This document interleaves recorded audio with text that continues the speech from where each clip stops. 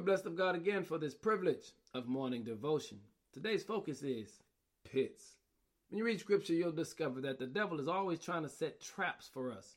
In the Bible, these traps are called pits.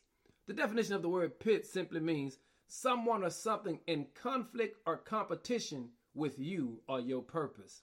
In other words, it's whatever's trying to hold you back. And Lord knows Satan has a multitude of pits that's trying to hold us back.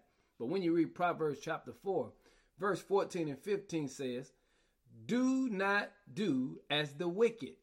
Don't follow the path of evildoers, and don't even think about it. Don't go that way. Turn away and keep on moving." In other words, it does not matter how many traps or pits that the devil places before us. God has already given us a remedy to defeat them. And here's how you'll know if you're in a pit. It's nothing more than the devil's sunken place. Because when you get there, you'll find attributes like this: depression, loneliness, addiction, abandonment, loss, sickness, heartache, pain, negativity. You get the picture. That's the devil's pit. That's the devil's sunken place. But the Lord says you can avoid all of that this week and reach your maximum potential. Here's how you do it. Don't do as the wicked do.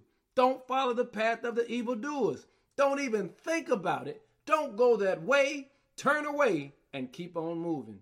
Hey family, I want you to be blessed this week, but you got to turn away and keep on moving. Don't fall into the pits of the devil today or this week, because God has a mighty blessing with your name on it.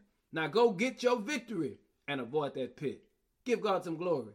In Jesus' name, amen.